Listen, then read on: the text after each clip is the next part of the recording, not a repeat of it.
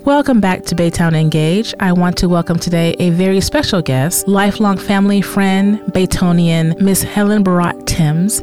She has over 25 years of government experience in community and civic engagement. Currently, she is the Precinct 3 Community Liaison for Judge Joe Stevens. Please welcome Miss Helen Barat Timms. Please tell everyone about you because clearly I did not do you any justice. Well, thank you, Erlene, that I'm very hard to get used to the name as well, as I've always called you Lisa. Yes. As your family has. Mm-hmm. But a little bit about myself. As you said, my name is Helen Barat Timms. And one of the things, I think I've given my own self a title to all of the credentials of the jobs that I've done, and it's mainly a governmental executive. And in being that governmental executive, I currently work for Judge Joe Stevens, who's Justice of the Peace in Precinct 3, and retired in late 2018 after serving over 27 years as a senior division director with Harris County Precinct 2.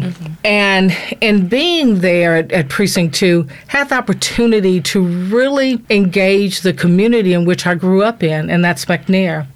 And also get involved with the city of Baytown, bringing in programs, working with across all facets of organizations are so important to our community. It is. It really is. From the Black Women Awareness to the Top Teens, also the Greek organizations that are locally as well. And also, I'm a proud HBCU graduate of Prairie View A&M University, and I'm a proud Baytonian McNairian and a graduate of Baytown Sterling. Yes, ma'am. And also I attended Lee College as well. Okay. So, and just those were my formative years that really produced the side of that. I knew that I wanted a higher education in life. Growing up in Baytown, going to school in Baytown, grew up in McNair. We don't discuss age, but you know Baytown well. You know the community well, right. The citizens well. You know how quiet we can be, how loud we can be, and how divided we can be. Correct. So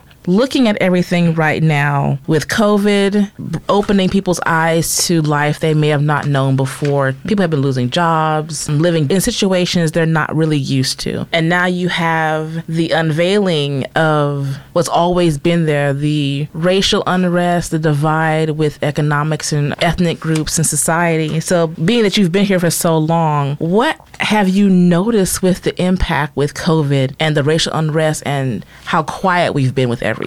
Yeah, that in its sense, with us being quiet and what changes I've seen over the year, this city isn't changing as fast as you may think. One of the things that Baytown is one of the fastest growing in the region, meaning by population. Absolutely. But as far as the makeup of the city and the communities, yes, the makeup and demographics have changed. But we're behind the curve on how we need to look at we're doing business and economic development for our communities. For instance, we have and I know this is an overused word, the new millennials and that generation. Mm-hmm. They're not going to want to live in cul-de-sac 3-car garages. They're just not that generation type, Right. So what we have to look at, if we could change that one thing in our community and we look at then we have to look at the low-density communities like McNair, Old Baytown, some of the other communities that have not grown, but the demographics have changed,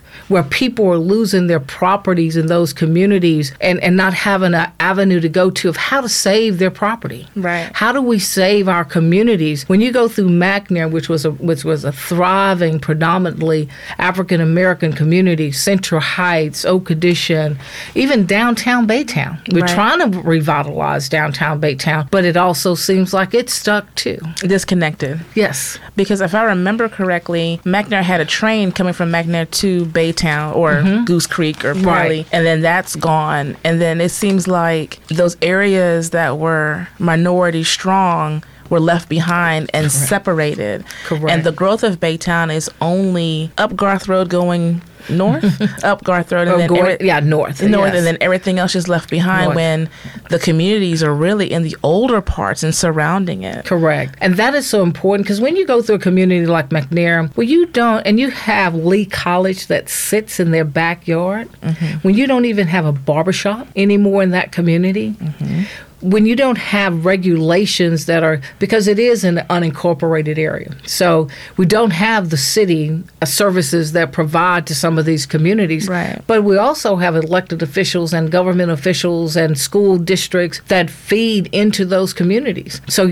I would think that they want to have a better community in order to have better citizens that'll be a part of all of those entities. We have to work together. Yeah. And working together means making some programs and making some changes in those communities that benefit as a whole. Now, how you do that, that's going to be, it's all about listening and engaging your community. You know, do anyone come and ask those people who live in those communities, or set up a committee that says, what do you want to see? Right. What do you want? Because those communities are all a part of Baytown. And I guarantee you, there's not one person that sits on those community engagement committees that are from those communities that we're talking about that sits in and at a key player on that table. It's not a one. And I may misspoke, but I guarantee you it's not. We'll see, huh? We'll have to see. But it's sad, and I think that's when you talk about community engagement, and that's a field you've worked in for decades, yes. Obviously. Growing up in Baytown, growing up and living in McNair, but going to school in Baytown during a time where the divide was very obvious. Correct. Would it be safe to say that was like what really drove you into your career?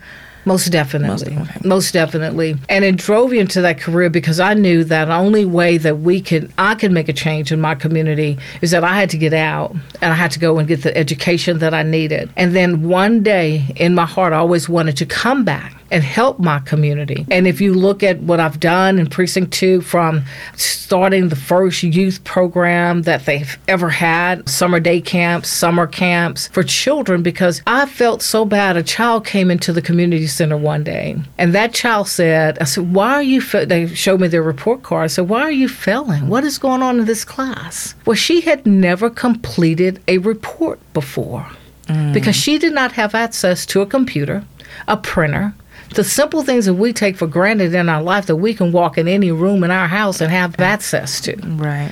So that's when I said, I went to the leaders that said, hey, we need a computer lab here. We need to have a place where these kids could come in. And the next time I saw that child, she was smiling because she turned in a report. So it's the simple things like that that we take for granted every day. I can go on and on with stories of kids from McNair. I took a child, one time we were on the bus and we were going out, I don't know what the field trip was, but one little boy stood up and said, oh my God, the Astrodome in real life. They don't get out of their circle. They don't get out of their community, so they don't see that. So they don't see those things. So when we engage them, not only in the academic side, but on the extracurricular side as well, to see the cultural, to bring them to the Children's Museum that they only read about or hear about from their little friends in school. So those are the things. Then you talked a little bit about the big picture of what's going on. You know, one of the things that I can say is that people are saying now, how can I sit by one more day while matter that has gravely,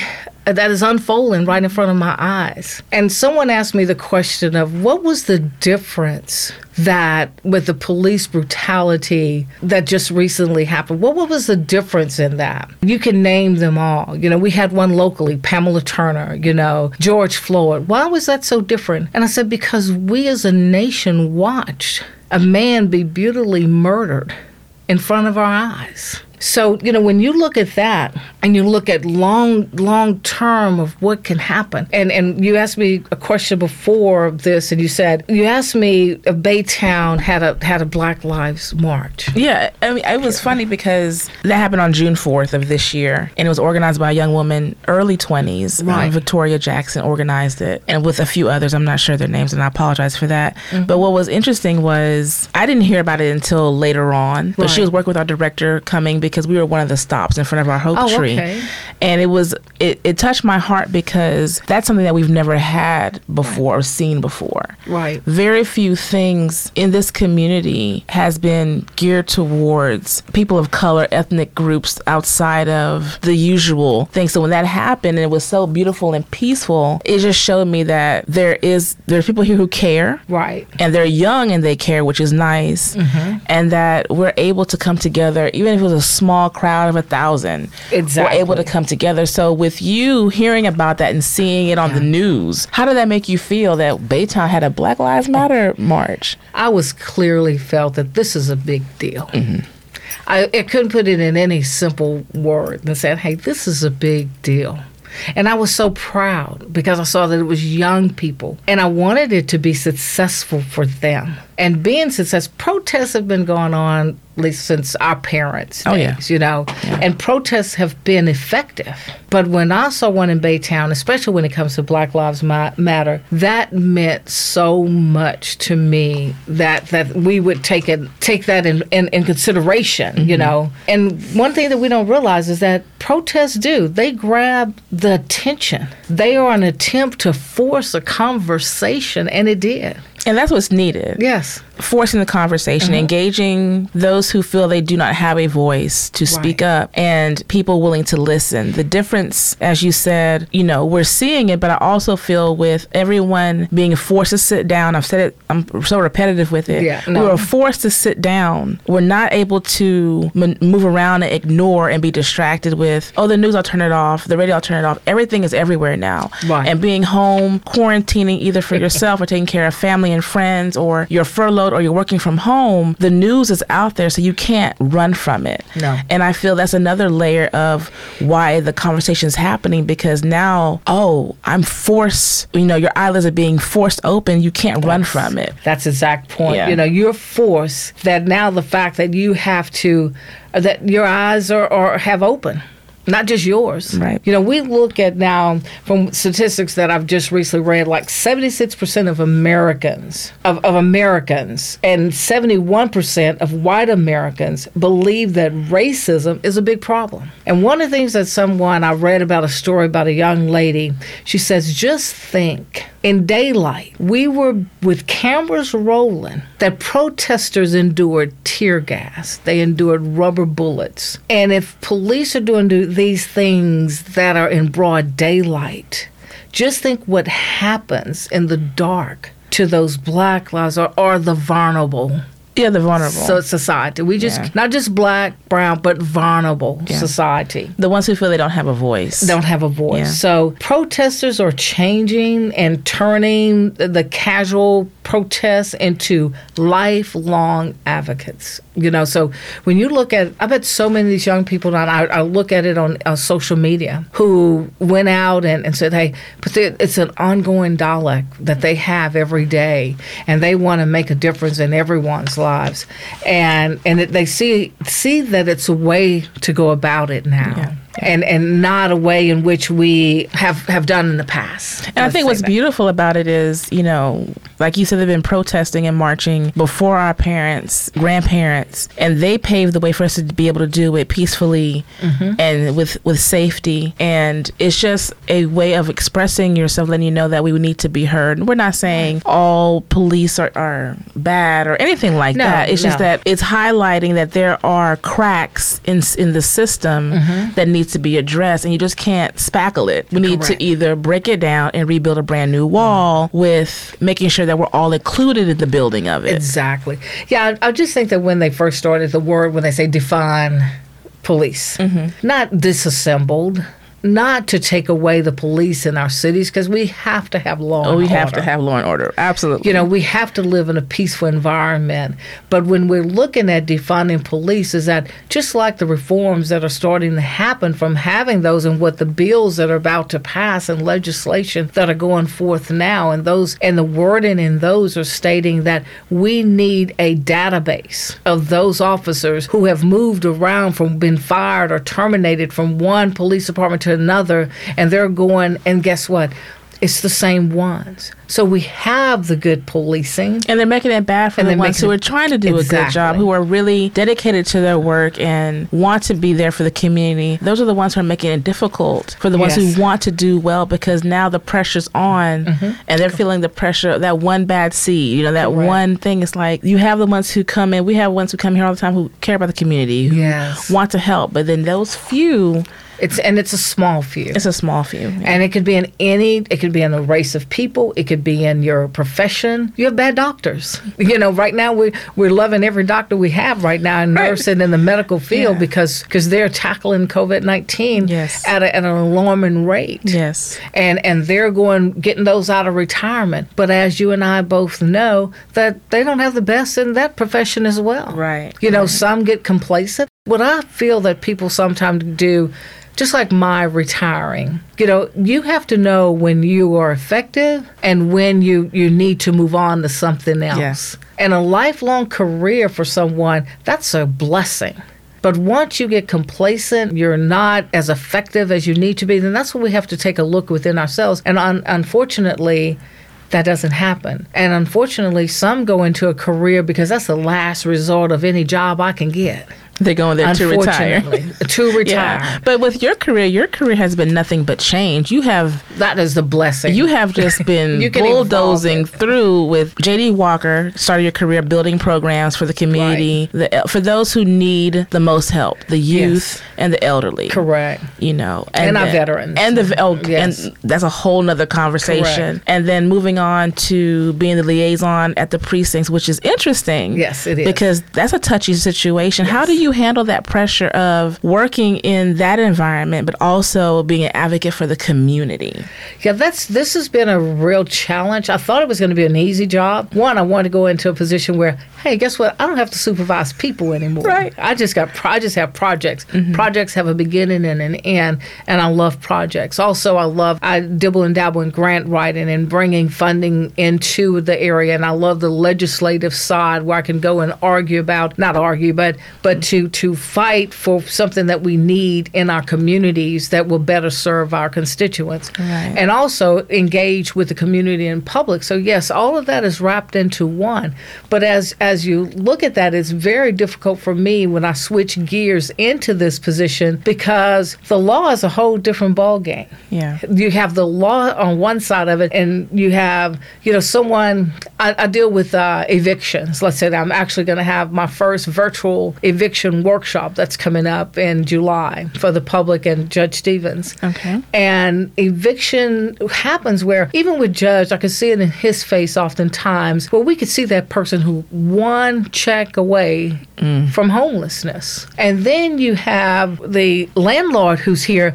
I have bills too. I just renovated or new to this property and needing to do things. So it's a catch-22, just like in our society right now, where folks are really having a tough time. Some people haven't worked since March. Right. And we're looking at that and we're saying, oh my goodness, that's why when everyone was in an uproar about the bars and restaurants closing, and I'm sorry I may be going off course, but I wanted to share this because this is what's happening in courts right now, is that individual coming in because they tested positive, but they don't have any symptoms, so why can't I go back to work? I haven't worked, I haven't had a paycheck, I can't pay my bills, but I'm not sick. It'd be just like you or one of us having a common cold. How many days have we come into our office and was sick, but we came anyway? So now they're saying, hey, it's shut down. So do you blame this? Do you blame the owner? Do you file against that person? So those are the things that we're seeing in a different way when you look at a JP court, and then you communicating with these folks, but also trying to look at how can I maximize to get to the most people, the information out there. So being the community liaison, that is my job, to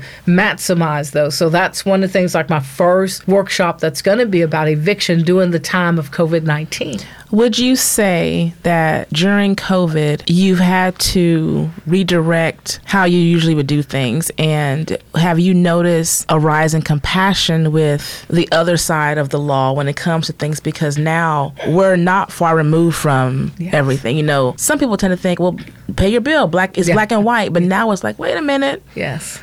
I have a friend who owns a business that depends on this. They can't, so what do they do? And I have, so it's almost like, I think the way everyone thought beforehand was very, well, they just need to pay their bills. I understand what's going on. And now it's like, ooh, wait a minute. Yes. I'm furloughed. Right. I may still have medical benefits, but I can't even afford to put gas in my car because I have to really, now my children are at home. So I think many people in your position have had to shift How do I get information out there now because they need this? They don't understand because now there's so many now who need the help. And I see the compassion of elected officials who are now, if you've seen all the mass food distribution, and I've heard on both sides, the same people are coming through. Well, those same people have to feed the same family tomorrow, too. It's not going to change. Yeah, it's not going to change because they didn't have the money yesterday. So, they may be going to this food site, and that's okay. That's not for us to manage or say. So that's what you find, that you have that incentive, but you also have those who are pulling together and say, hey, we have to do something. The phone calls are coming in, and then not only that, we're having to set up of how we're about to redo business. Even in that sense. So we're having to have food distribution sites and work together with other elected officials. But like my judge, he couldn't get certain things in, the screens and the walls between, and how we're going to do court. We put our heads together. Hey, we're going to have to, we've come to a point now where we have the little ringer things, and you sit in your car, when your buzzer buzz, you come in for your court day, because we had to start back having court. Yeah, you couldn't go too long. So we had to figure out how we do business. It's going to be a whole new way of doing business, and that's a whole new career for anyone. And you have to be that person that can think outside the box. And then you're dealing with when you're dealing with governmental employees, you're dealing with some that have been, what is a lack of a better word, that is all they've done. So they don't know how to think outside of a box. They don't. And when you have that, then you have to know that you have to move on, and you have to go this way with it. And then you go over to your other colleagues and pull them in, and let's say, hey, we got to go. Then you start making phone calls to other cities and other states. What are you guys doing? Because that is one of the things. We're all in this together. It's not just affecting, like a hurricane come in, affects the Gulf Coast.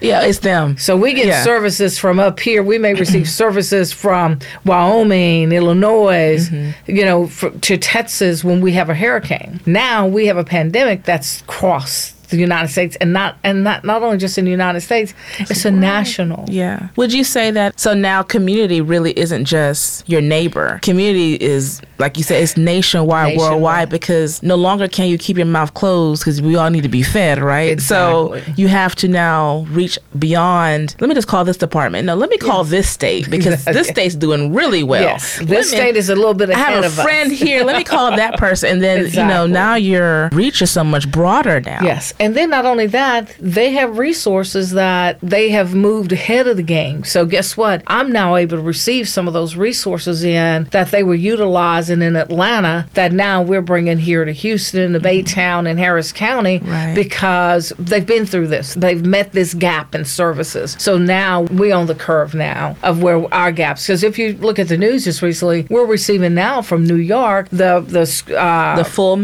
mask, and the wear that's needed in our medical centers, because we're now experiencing the overflow. The full of intensive care unit beds are all on overflow. So when we look at all those things, that's what we have to do. And that's where people, just an everyday person, can make a difference. Absolutely. An everyday person, if you have extra and you're doing okay, order a box of masks online and donate it to your local hospital, donate it to your local nursing home, donate it to your local community center, especially in our nursing homes. Right. I just received a call for one that's located right here in Baytown, and the numbers have went up here. Mm-hmm. And we were doing good in our nursing homes through this whole time since March. And now we're fighting it like no tomorrow. And it's just really sad. And then you have home providers that are going into these elderly folks' homes who are providing care. So they're bringing it into their homes, and then they're causing other family members who go and take care of that elderly person as well some issues. That's how it spreads. The spread. So we have to continue that. But back to wrap it up and back on the marches and Black Lives Matter, especially here in Baytown, we're going to have to really look at our department here. I went through this situation with my son. Mm-hmm. And it was one of the worst experiences in my entire life that I've ever been through as a mother, as a human being, and as a citizen of this community. I had to do a lot of praying about it and a lot of soul searching of how do I continue to live in this community after what we just went through at the hands of someone. And it was unnecessary And then it was all by false allegations that no one was willing to listen to us as a family. It was a picture that was painted of my family before the deputies even arrived at my home of who I am. Right. And so I had to continue to pray even that night and beg my husband, no, we can't help him if you're with him. I need you with me over here. Right, right. So then, as a mother, you have to, we were leaving peacefully, but it was just the extra dragging you out, dragging you on the ground, and then I think they wanted me to see that. To get a rise out of you. To get a rise out of my husband and myself. And we didn't give them that. We played by the rules, but what is happening that we're seeing, and I talk to a lot of young men that are my son age in their 20s who do it right. They have lived right. They go to work every day. They go to school. They don't use alcohol. They don't do drugs. They've never been a part of this. And I'm like, what is it? They said, we don't know, because complying changes when you look differently. Every single time you're stopped. I may be told, you have given us, say, do this, and do that. But when they're hollering these orders at you, none of that you've tried to teach us at home is being said. So we don't know today. They're telling me, put my hands out the window. No, keep them on the steering wheel. Don't reach down. Don't look down. Sit outside. Stand outside. Lay on the ground. So many commands. And so fast. And so fast. So loud, so fast. You're scared. You're thinking. You don't know what to do. You're afraid to shift. You're afraid to move. Yes. So, and I understand. Then I understand on the side of the police officer. You feel threatened. But you may feel threatened in a way, but this young man is threatened in a whole lot of ways, or young woman, you know. So everybody, the emotions are high. Right. So we have to take into consideration, that is where it's so important, as a part of the bill that's going out is called training. It's going to be so imperative that we expect more training. And the sad thing about it is that our police officers have to go out and do so many mental health. They're not trained mental health professionals. They're not trained for that. So the stress for them is high. The stress for them is high as it is, because they're dealing with things that you and I, as a regular person, we're in our bed asleep. And that person may be out there by themselves with God knows what is going on. So I understand that. So they're taking that from that day before. They stopped this young person on this day, and I'm still reeling from the night before, yeah, because I have some mental stuff going on myself, but too afraid to speak up because of what will happen, and I'm going to look weak in my job or whatever. We have to let that go about who looks weak. We have to let go about how I'm going to look to the next officers, and that good old boy system. They got to let go of that too. Yes, they do. And they do. You know, one of the things that I said last week is that, yeah, we could tear down all the statues, we could take down all the pictures, and we could rename all the facilities. But hey, I think sometimes folks want us to get caught up in that and then lose focus of what we really needed to be working on. Absolutely. So that's what I hope in the dialogue that continues to happen. Don't lose focus, people. No. Stay focused on it. And we're a society of a group of people who feel like, oh, yeah, I'm all right with that. The tree was cut down. The monument came down. No, but nothing has changed in laws that matter down the road for my grandson. We can't get easily distracted. Yes. We need to remain focused. Those things are nice. But like you said earlier, let's have the conversation. Let's sit down and have the conversation when we're able to have that conversation, because everyone's aware of it now. Right. Those are little patches of things. It's not going to solve anything. But like you said, there's stress on all sides of it, and there needs to be things in place to help those stressors and not feel you're weak or no one to turn to or no one to talk to across the board. And sadly, there has to be a reteaching to the kids in homes of how to even, which is sad, but how to even maneuver the world, because like you said, it changes every time they walk around. Every time they leave out the door. How do you stay encouraged? You stay encouraged by, find the positives. You stay encouraged by finding the positive, and you stay encouraged by those little things. Like I was telling you, you create something where that little girl could finish a school project. You go to a school where you might see a child struggling. And I'm a grandparent, just go in and volunteer. But my granddaughter gets upset at me sometimes. You're here to help me. You know, but you have me all the time, you know. But that is another thing. School is going to be so different.